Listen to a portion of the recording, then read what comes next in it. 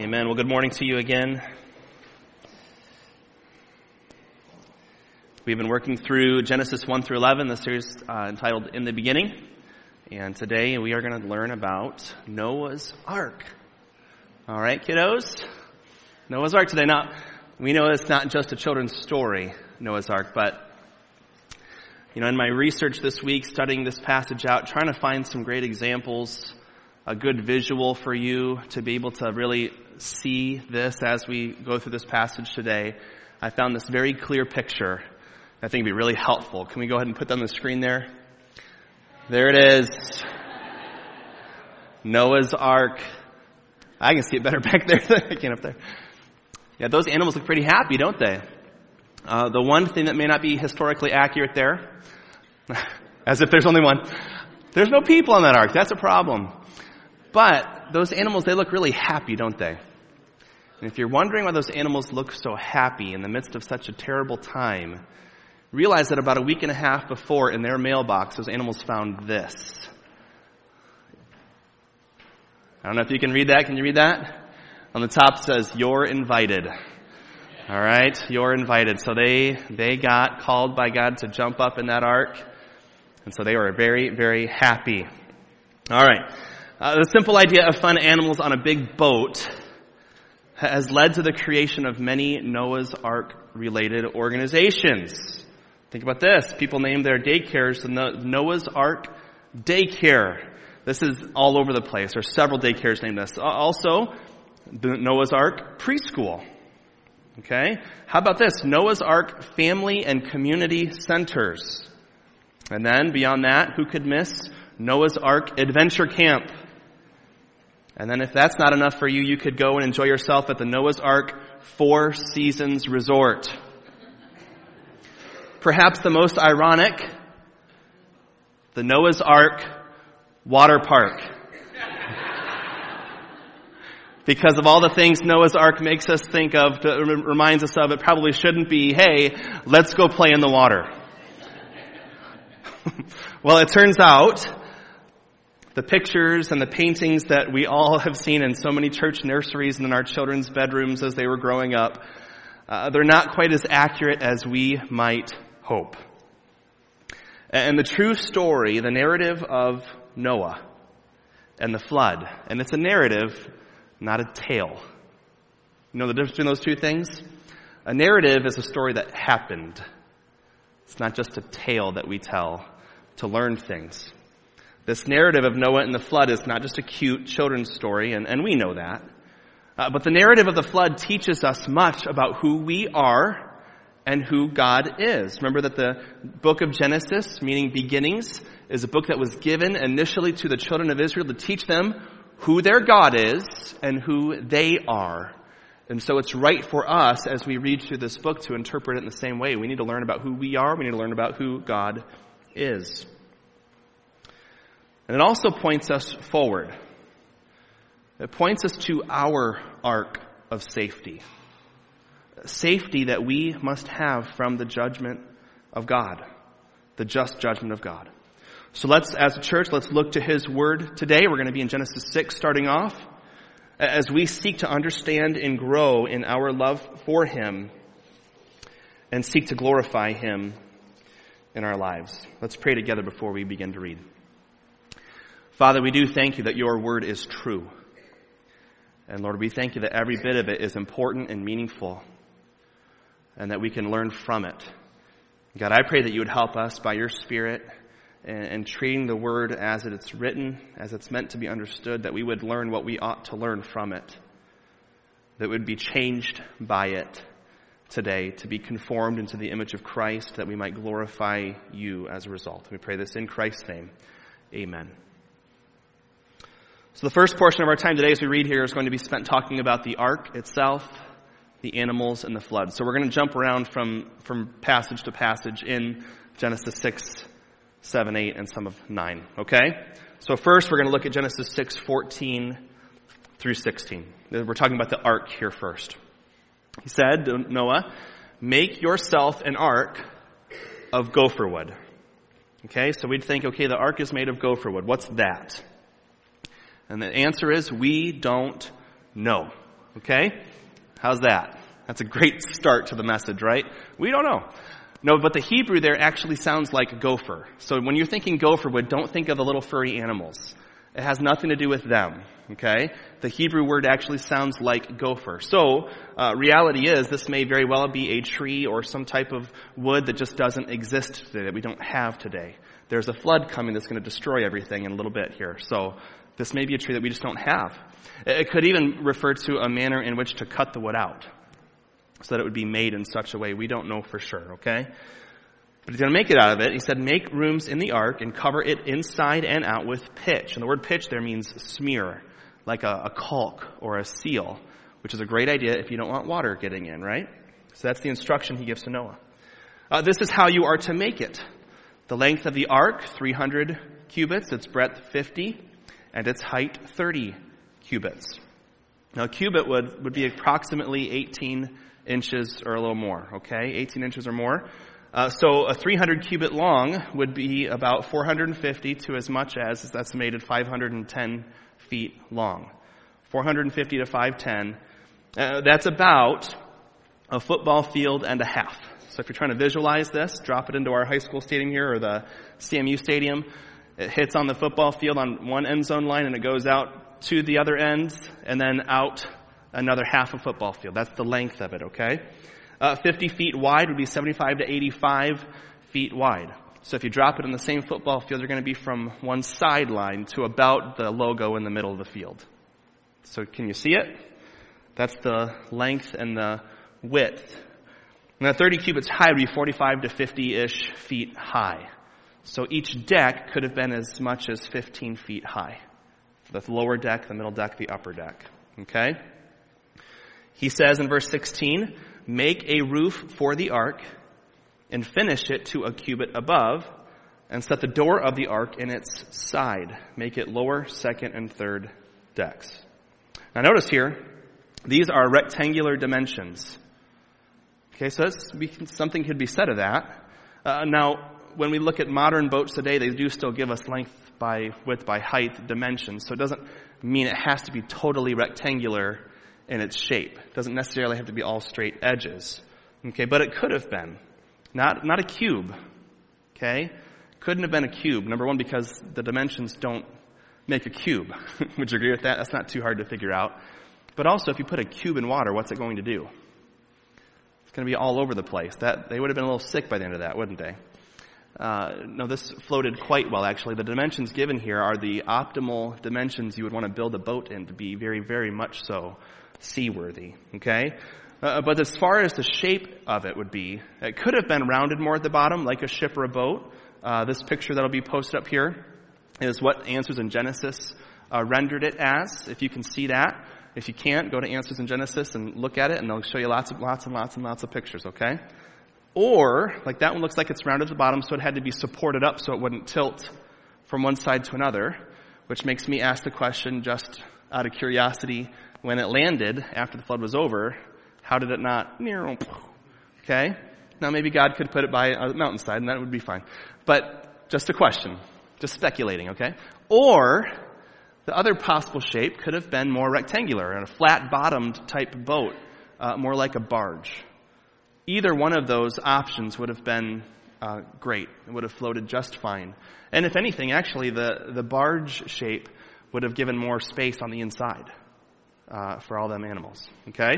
So, just some ideas and options as you visualize what's happening here with the ark. Now, let's look at the animals. Jump down to verse 19 in chapter 6. It says, and of every living thing of all flesh, you shall bring 2 of every sort into the ark, to keep them alive with you. They shall be male and female. Of the birds according to their kinds, and of the animals according to their kinds, and every creeping thing of the ground according to its kind, and 2 of every sort shall come into you. That language there, shall come into you. Noah did not have to go out and set a ton of live traps to get all the animals and to coax them to come into the ark. God brought them in, and Noah got them in to the ark, okay? And he says to keep them alive. They shall come into you to keep them alive. And verse 21 says, also take with you every sort of food that is eaten and store it up. It shall serve as food for you and for them. So we have here of these animals, a male and a female of every kind. Every kind, not every species necessarily, every kind. Okay? Remember that after creation, the animals were only able to procreate after their kind. Okay, so for instance, this is probably an easy example for us, there was no need to have 200 different dog breeds on the ark, all of them male and female. We didn't need a male and female Cocker Spaniel and a male and female Golden Retriever, and you get the idea? Unnecessary. Okay, unnecessary. Proof, all of the mutts that we have in the world today, right? All of the different combinations of breeds that we have today. So there was an estimated 1,400, I don't know how or why, I check out Answers in Genesis, okay? There was an estimated 1,400 different kinds in existence. So those kinds that could procreate with each other. So at the time of the flood, 1,400. So a couple thousand animals. If you think about that, 1,400 kinds, all of them at least a male and female. And then the clean animals, the clean birds, there were 7 couples. So 14 of them. 2 of everything or 14 of some. Does that make sense? It says that in chapter 7, verse 2 and 3. Take with you 7 pairs, there's 14, of all clean animals. The male and his mate, and a pair of the animals that are not clean, the male and his mate. And 7 pairs of the birds of the heavens, also male and female, to keep their offspring alive on the face of all the earth. So these clean animals, what are they? The best that we could tell would be from the book of Leviticus that defines what clean animals are. And they were animals that it would say they have a cloven hoof. Okay, so that is like cattle, deer, antelope, gazelles, goats, sheep. Those kind of animals. Okay? Those would be considered clean. So 14 of them. And some of every clean animal, realize this afterwards, they were used up as sacrifices. Remember after Noah got off the boat and all of his. That's in chapter 8, verse 20. So there were 14 that got on. Not all of them got off for very long, okay? There was another purpose for some of those animals. So that's the boat. That's the ark. That's the animals. Now let's talk about the flood. Go back to Genesis 6, verse 17. We're going to read a lot of passages here, snippets here and there that describe the extent and the duration of the flood. Verse 17 says, for behold, I will bring a flood of waters upon the earth to destroy, what's the word there? All flesh in which is the breath of life under heaven. Everything that is on the earth shall die. So this is all flesh in which is the breath of life. So that means that all life that breathes air. So who is not in that list then? Animals that don't breathe air, right? He said under the heaven. He didn't say under the sea, right? So the fish were good to go. They were in the water, but everything above the waters needed to be on the boat, a couple of them, right? And it says all of it. Everyone. So is there an exception here? One of the things that is often speculated is that the flood in the Bible was regional. Okay, we're going to see as we go through here some different examples and reasons why it would not make sense to think it a regional flood. This is the first one. All and everything will perish. Okay, chapter 7, verse 4. This is God telling Noah when the flood's going to start. Verse 4 says, in 7 days, okay, from the point that God's speaking to Noah here, in 7 days I will send rain on the earth, and this is the duration of the rain, 40 days and 40 nights. Jump down to verse 11. In the 600th year of Noah's life, in the 2nd month, that'll come up later, so remember 2nd month, on the 17th day of the month, on that day, all the foundations of the great deep burst forth, and the windows of the heavens were opened, and rain fell on the earth 40 days and 40 nights. What did you hear there? Was there water just coming down, or what else did you hear? There's water coming up. Water coming down and water coming up. Water's not just coming from above. There were waters that were under the ground, fountains that are bursting up. So what happens when waters of that nature and that magnitude burst up out of the ground, what kinds of things would you expect to see or to hear or to feel? Okay, so we're thinking about earthquakes. We're thinking about types of explosions. We're thinking about massive erosion. It would be necessitated, wouldn't it? It would naturally follow if that much water burst up out of the ground that there'd be all kinds of modifications and things being torn apart, new bodies of water being formed, and every other kinds of thing that you could expect. And all kinds of rock layers being pounded down upon. Okay, and what does that also result in? With all of that pressure, we think of fossilization. Okay, here's this statement about fossilization. The organism that is fossilized must be buried quickly. Quickly. For this to happen, the organism normally must die in abnormal conditions. Okay, this is not from Answers in Genesis, by the way, just so we know there, okay?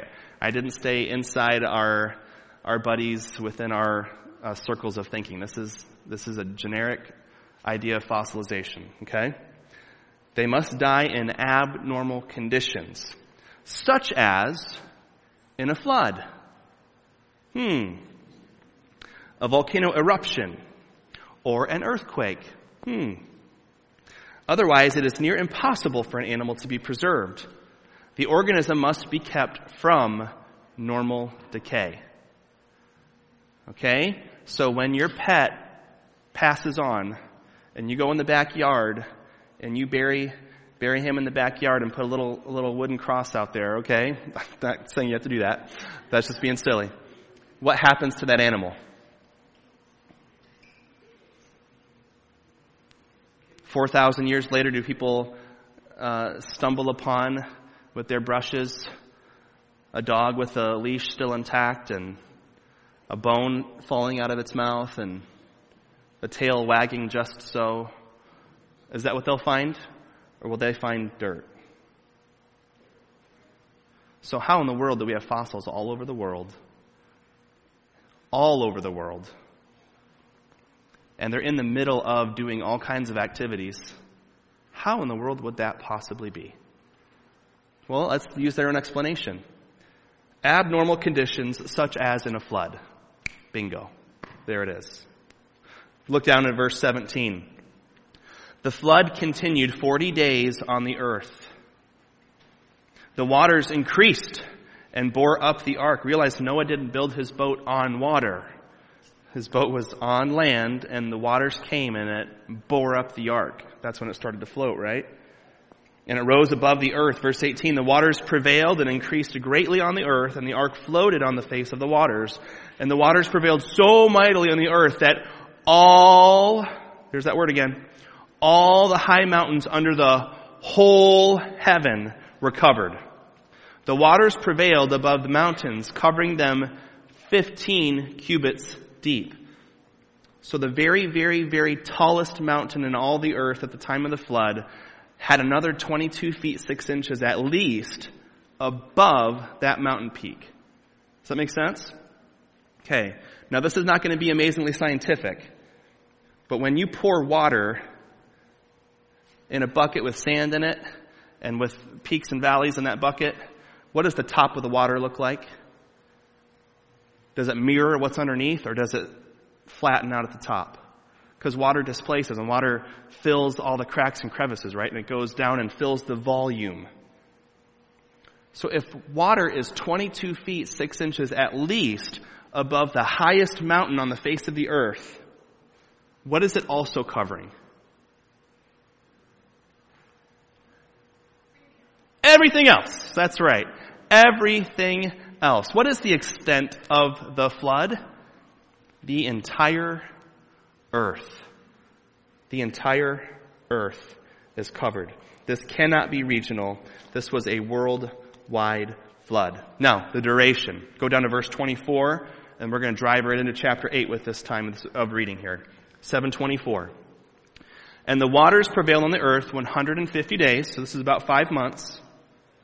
But God remembered Noah and all the beasts and all the livestock that were with him in the ark. And God made a wind blow over the earth, and the waters subsided.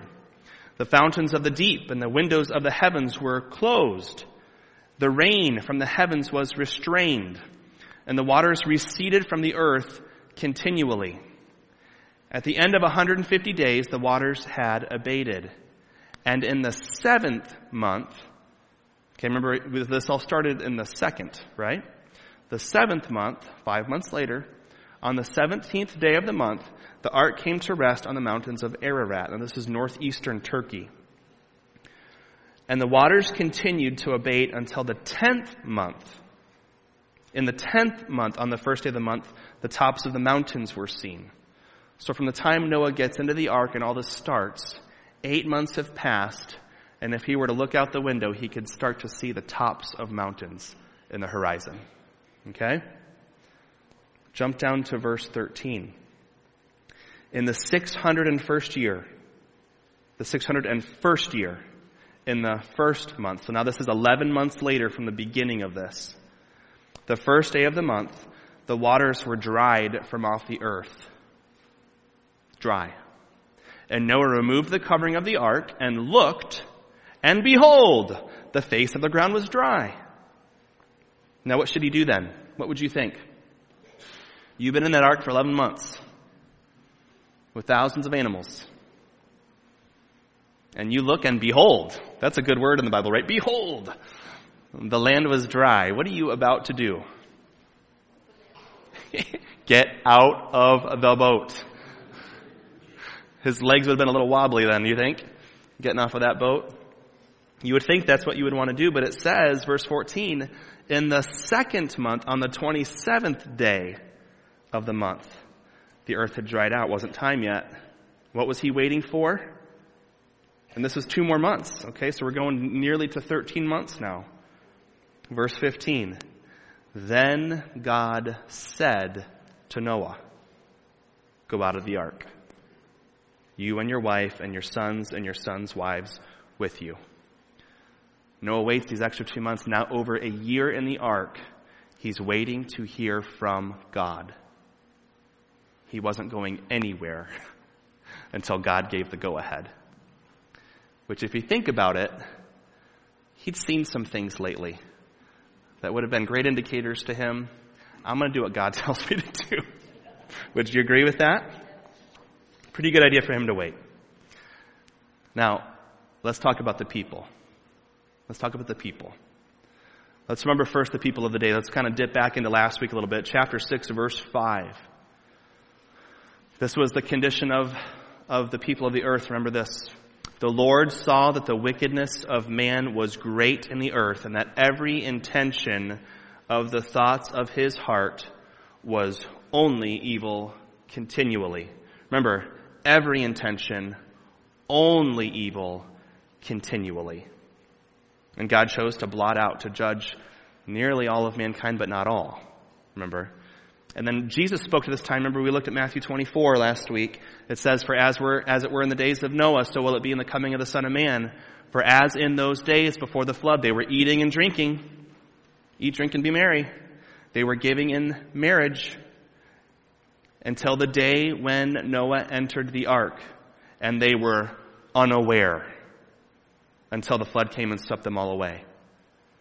They were living in that rampant wickedness, oblivious to the coming of judgment. That was the condition of the people of the earth. Now go down to chapter 6, verse 11. It says, now the earth was corrupt in God's sight, and the earth was filled with violence, and God saw the earth, and behold, it was corrupt. For, that word again, all flesh had corrupted their way on the earth. Now go up to verse 8. But Noah found favor in the eyes of the Lord. That word means grace. Noah found grace in the eyes of the Lord. And when we think of grace, often the definition for that is unmerited favor. Unmerited favor. Okay? So was Noah the most amazing, most spiritual guy ever before God intervened? It did say there that all flesh had corrupted their way on the earth. Could it be that Noah's just like us and he's a sinner too? Absolutely, that's the case. Okay, verse 9. These are the generations of Noah. Noah was a righteous man, blameless in his generation. Noah walked with God. And it says his sons there, Shem, Ham, and Japheth. Remember Enoch? Remember the story of Enoch? Enoch lived this many years. In that genealogy, it was this person lived this many years. He had a son. This is what his son's name. He lived this many more years and he died. That was the formula for that genealogy. But Enoch's was different. Enoch started the same way. Enoch lived this many years and he had a son. This was his name. Remember Methuselah's name? The meaning of it? To shoot forth. It was a name of judgment. Kind of like the shooting forth of the waters from the deep. And something happened to Enoch right about that time. And he changed. And he walked with God. And then he was not because God took him. Remember that? It seems like something happened to Noah too. Because Noah's just like you and me. He's just like everybody else on the earth. He was born in sin. Something happened. And Noah started walking with God. And he was blameless, it says, in his generation. When compared to everybody else that God saw, Noah stood out. There was something about him that was different. And it wasn't like God said, "Oh, look at that. What do you know?" Right? God did a work of grace in Noah's life, and it changed him. It changed him. This is what happened with Noah. And here's the fruit of that. Noah did this, verse 22. He built the ark, and he did all that God commanded him. To say that he walked with God means that he agreed with God, that he submitted to God. So Noah was a sinner who needed God's grace, and then when he received it, he was counted, it says, as righteous. Doesn't mean he was perfect, it means he was counted. He was discerned to be, he was judged as righteous. And he became a changed man, being counted blameless in the context of his generation, as he sought to please the Lord. Question: what does this sound like? And I'd say to you, if you're a Christian today, it ought to sound like your testimony. It sounds like our life. Because we too were people who were wicked and in need of grace. Then God did something. And we received grace. And our lives were changed. And we started walking with Him. And we would be counted as righteous and blameless in our generation. Not because we're perfect, but because we agree with God. And we change and we grow. Does that make sense? Noah is a picture of what we are to be today. Now, what about the rest of the people on the ark? Verse 7 of chapter 7. Remember that Noah and his sons, that's Shem, Ham, and Japheth, and his wife, Mrs. Noah, we never get to know her name, and his sons' wives with him. With who? With Noah. Notice in this text, the only person who seems to have found favor and walked with God was Noah. And on account of Noah and his household, these 8 people enter into the ark. And they escaped the waters of the flood. Now, there's more to learn about people. Go to chapter 9. This is after the flood, okay? You guys are doing well following along. There's a lot of reading and information to gather today. Thank you for your attention. Chapter 9, verse 1. It says that God blessed Noah. This is after the flood. They're coming out of the ark. And his sons, and said to them, "Be fruitful and multiply." It sounds familiar, right? Adam and Eve were told that.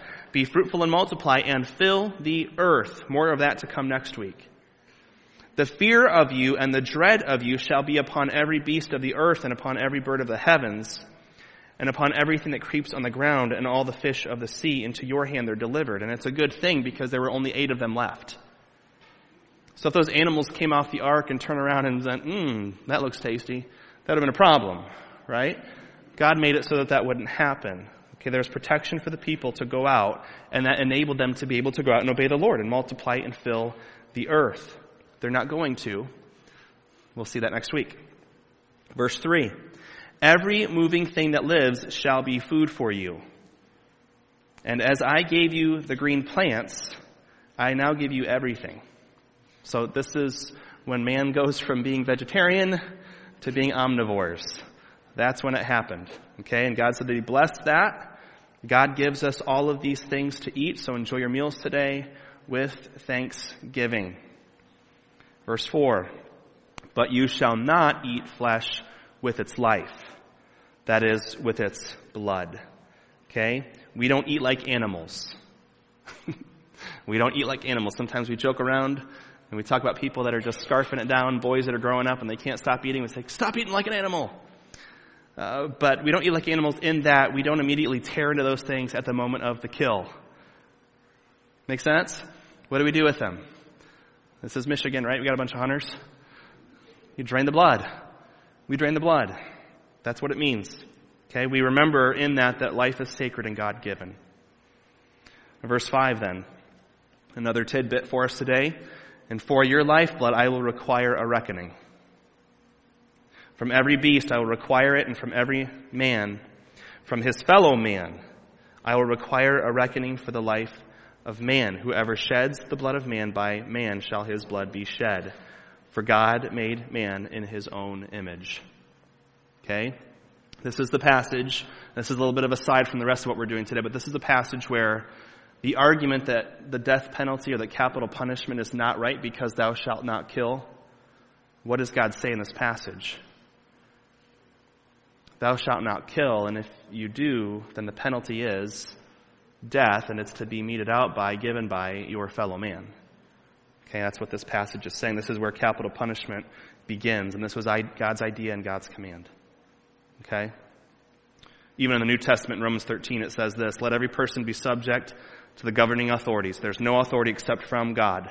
And here's an instance of it in Genesis 9. Therefore, whoever resists the authorities resists what God has appointed, and those who resist will incur judgment. It says later on in verse 4, the government or the man, he is God's servant for you, for good. If you do wrong, be afraid. If you're doing good, you're good. If you're doing wrong, it says be afraid. For he does not bear the sword in vain. For he is the servant of God, an avenger who carries out God's wrath on the wrongdoer. Okay, so that all has its start here in Genesis 9. And then finally, verse 7, God reiterates, be fruitful and multiply, increase greatly on the earth, and multiply it.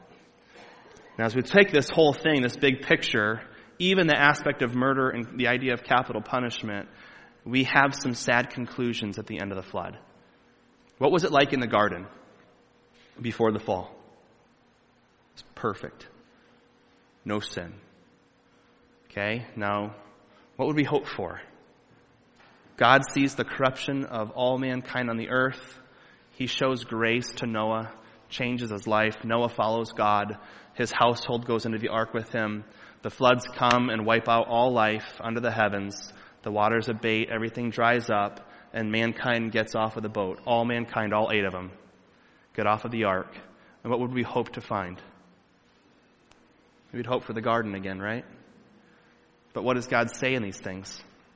What is God sharing in these instructions? Commands were in the garden, right?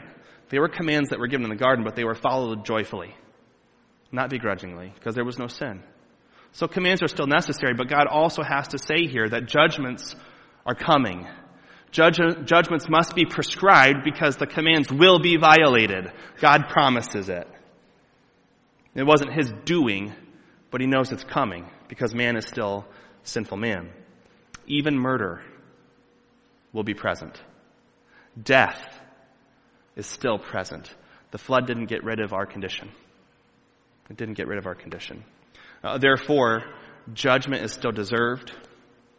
Judgment is still to be expected. Grace and forgiveness are still needed. Without them, without God's intervention, man is still hopeless. None of that has changed. The flood, it wiped out the present corruption at the time, but it didn't eliminate it. When those 8 people walked off the ark, in a sense, sin re-entered the world through those 8 people. Okay? So then it's a good thing that we learned these things about the Lord. We've learned about the ark, we've learned about the animals, we've learned about the flood, we've learned about the condition of man. Now let's learn about our God. We know this from this passage, amongst many other things, but I think these 2 things condense it for us. We know that the Lord judges sinners, and we know that the Lord saves sinners. Both of these things are true. First, as far as judging sinners goes, we have other facts of God judging sinners. They're numerous, like the curse, the idea of death in itself. You will not surely die, and yet there it is, and it's all over the place, and we too are in that. The flood is obviously God's judgment. And then amongst many other things, we know the promise of hell. The promise of hell for all those who reject him. We know that the Lord judges sinners. Now, if a person would struggle with the idea of that, struggling with the idea of God being able to justify his judgment, God being able to justify his judgment. If I were to say it's not right for God to judge so harshly, here's some thoughts. Number one, I am not holy and righteous. So compared to me, nobody's really that bad. Does that make sense? I don't want to be judged. And so therefore, I can't see why I would want anybody else to be judged because they're not really much worse than me. Do you see how that's a horizontal view? And the vertical is nowhere to be found in that? Number two, I did not create anything. I didn't create anything. I was created by another. So this is a question of authority. Number three, if I say God is unjust to judge, if I say that God is unjust to judge, then what I am also saying, what's the opposite of that? That I am able to judge. And whom? God. I'm able to judge God. Be careful with that. It's foolish. It's hypocritical. If I say it is wrong for God to judge, then I am saying it is right for me to judge. And I can judge God. Bad idea. And number three here, as far as God being a judge of sinners, let's remember this as we think vertically and think about who he is. The Lord is the only one who can say, as he does in Exodus 33, I will be gracious to whom I will be gracious, and will show mercy on whom I will show mercy. And then in the next chapter, Exodus 34, he says this. He says that he is the Lord, a God merciful and gracious, slow to anger, abounding in steadfast love and faithfulness, keeping steadfast love for thousands. And then here's the part that's really tricky. Forgiving iniquity and transgression and sin, but who will by no means clear the guilty. In the same sentence there it says, he forgives iniquity and transgression and sin, but will by no means clear the guilty. Do you see a conflict there? How does that work out? How is that possible? When we think about who are the guilty, who isn't, right? So the question is then, as we learn about who God is, how can God be both just and a justifier? And the reason is, God is not just one who judges sinners. God also saves sinners. God saves sinners. Remember that Christ is the just given for the unjust. The innocent substituted in the sinner's place, taking our guilt on himself at the cross. Why are we able to be counted as righteous? And the reason is because Christ was counted as guilty. That's why. Why must we accept the idea of the judgment of God? Why do we have to be so careful with us deciding to be judges of God? Because the just judgment of God, our salvation depends on that. You realize that? If there's no judgment, then why did Christ have to die? If there's no Christ, there's no cross. If there's no cross, there's no sacrifice. And if there's no sacrifice, there's no salvation. And we are left hopeless. We are left helpless without it. So Christ, and here's how we tie this with Genesis 6 through 9. Christ is our ark of safety. You get that? Christ is our ark. It's him. The ark that Noah built, that he was enclosed and protected by through that terrible judgment of God, it points us to Jesus Christ. Listen to 1 Peter chapter 3. This is verse 18 through 21. It says, for Christ also suffered once for sins. The righteous, him, for the unrighteous, me and you. That he might bring us to God, being put to death in the flesh, then made alive, but made alive in the Spirit. And this part's interesting. It says, in which he went and proclaimed to the spirits in prison, because they formerly did not obey when God's patience waited in the days of Noah. At the death of Christ, Christ proclaims victory over Satan and all of his fallen angels that we had just read about in the last couple of weeks. Victory's won. It says, while the ark was being prepared, in which a few, that is 8 persons, were brought safely through the water. Remember there, the water was judgment. In the ark, brought safely through the judgment of God. Then verse 21 says, baptism, remember that word means to be immersed. Baptism, which corresponds to this, now saves you. You think baptism saves us? If we get baptized to get saved? No. Baptism just means to be immersed, right? And Peter, he's being a smart dude, and he's led by the Spirit here. He says, not as a removal of dirt from the body. Peter says here, in case you think I'm talking about getting dunked in water, I'm not talking about that. He says this, but as an appeal to God for a good conscience through the resurrection of Jesus Christ. Christ is the ark. And when you hear the truth of the gospel, you repent of your sin and put all of your faith and hope and trust in Jesus Christ, you are saved. You are found to be in Christ, baptized. Noah was in the ark, and now you, Christian, are in Christ. And therefore able to be saved from judgment. Christ passed through the judgment on the cross. And when you were placed in Him, you were safely passed through the judgment, just as Noah and his wife and his sons and their wives passed through the judgment in the ark. That's the picture. That's what we see. That's why we can be sure that we are saved from the penalty of our sin. God judges sinners. And God saves sinners. He is the one and true, holy, all-righteous, all-powerful God. And we are His people. By His mercy, by His grace, through His love, having passed through the judgment safely in Christ Jesus. Amen? Let's pray together.